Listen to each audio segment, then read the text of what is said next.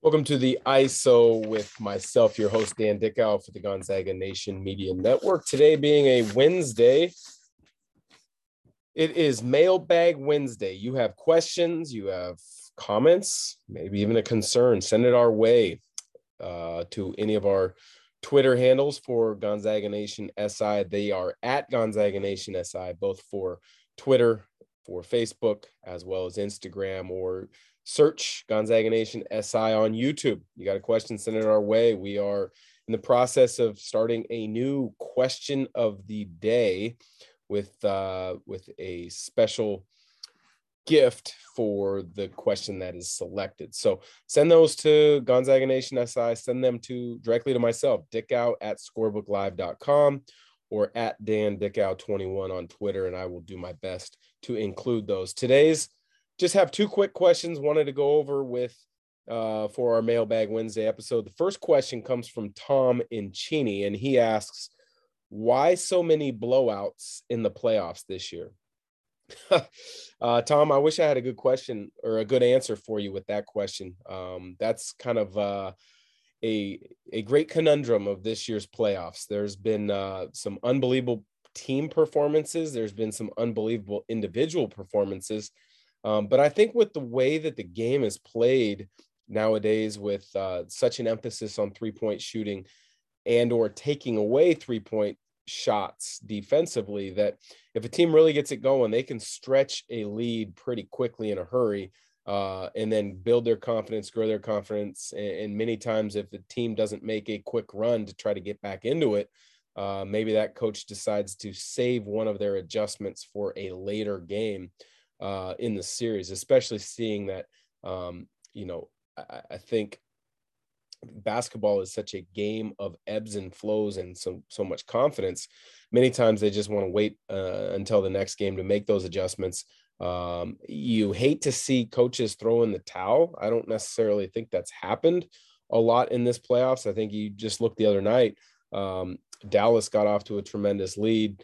Golden State looked like they were done. They pulled their starters, and that second unit led by Jordan Poole in particular got them back into it by switching to a zone, getting hot themselves from beyond the arc before Kerr decided to bring most of the starters back in. They weren't able to climb fully out of the hole and win that game. But, for the most part, I would have considered that game a blowout, and many games in these playoffs have been blowouts. I think the further along you get in playoffs, whether with conference finals and NBA finals, the less likely you are to see those. But that doesn't necessarily hasn't been the trend this year. I think the conference finals so far have been tremendous. I'm really looking forward to seeing if Boston is able to win tonight on Wednesday, as well as to see if Dallas could win a game 5 and climb back into this and just at least make it interesting. No team has ever come back from a 3-0 deficit in the NBA playoffs to win a series. But, with the way that Doncic is playing, the way that Dinwiddie and Brunson are playing, in the way that I think Jason Kidd has made some adjustments, in particular, as I mentioned, that zone in game 4 could make it interesting, and that would be fun to see. So thanks to Tom from Cheney for that question. Next question up is Sam from Post Falls, and he asks, there are 2 Zags on Team Canada. What are your thoughts on that? And did you ever play in international competitions? So, Sean, appreciate the question. I think it's awesome that 2 Zags, especially 2 Zags with such experience in Kevin Pangos, who's been playing in Europe for probably about 7 or 8 years now, a short stint with the Cavs in the NBA this past season, as well as Kelly Olynyk, who it seems like he must be on year 8 or 9 in the NBA. It looks as if they are kind of probably looked at as some of the veterans, the guys that are looked up to now in Team Canada basketball. It's really cool to see that they're still involved with their national team program and being looked at as those guys. When you look back to their time at Gonzaga, they were both unbelievable players. Pangos in particular was an incredible leader, kind of slid right into a starting spot. I believe it was the second game of his career that he became the starter, and he never relinquished it. I would go so far as to say he and Nigel Williams-Goss are maybe the two best leaders that I have seen in my time of being around the Gonzaga program. I thought he was awesome in that role. I could imagine he has a similar role with Team Canada. And then in regards to Kelly Olynyk, I mean, you look at the body of work that he's had as a pro. It's been so cool to see and so cool to follow. I mean, he's had some injuries, yes, but when you look at 6'11", 7-footer who's skilled, who can play in multiple different styles, I think that's what you want to see in international basketball. And a big who can step out and shoot it, who can play in dribble handoff situations, is a perfect fit for Team Canada. Second part of that question is, did I ever play in any international competitions? Yes, I did. I had the opportunity to represent Team USA before my senior year. I played in the World University Games. It was comprised of 12 players who were currently in college, where that's how the teams were supposed to be formed. Teams from that were made of players who were current college students representing their teams. And it was an international competition in Beijing, China, where I believe there was 32 countries, 24 or 32 countries were in the tournament. You had pool play, and then it broke out into medal play. It was a great experience. We were in Beijing, China for probably about 2 weeks, maybe a tad bit longer.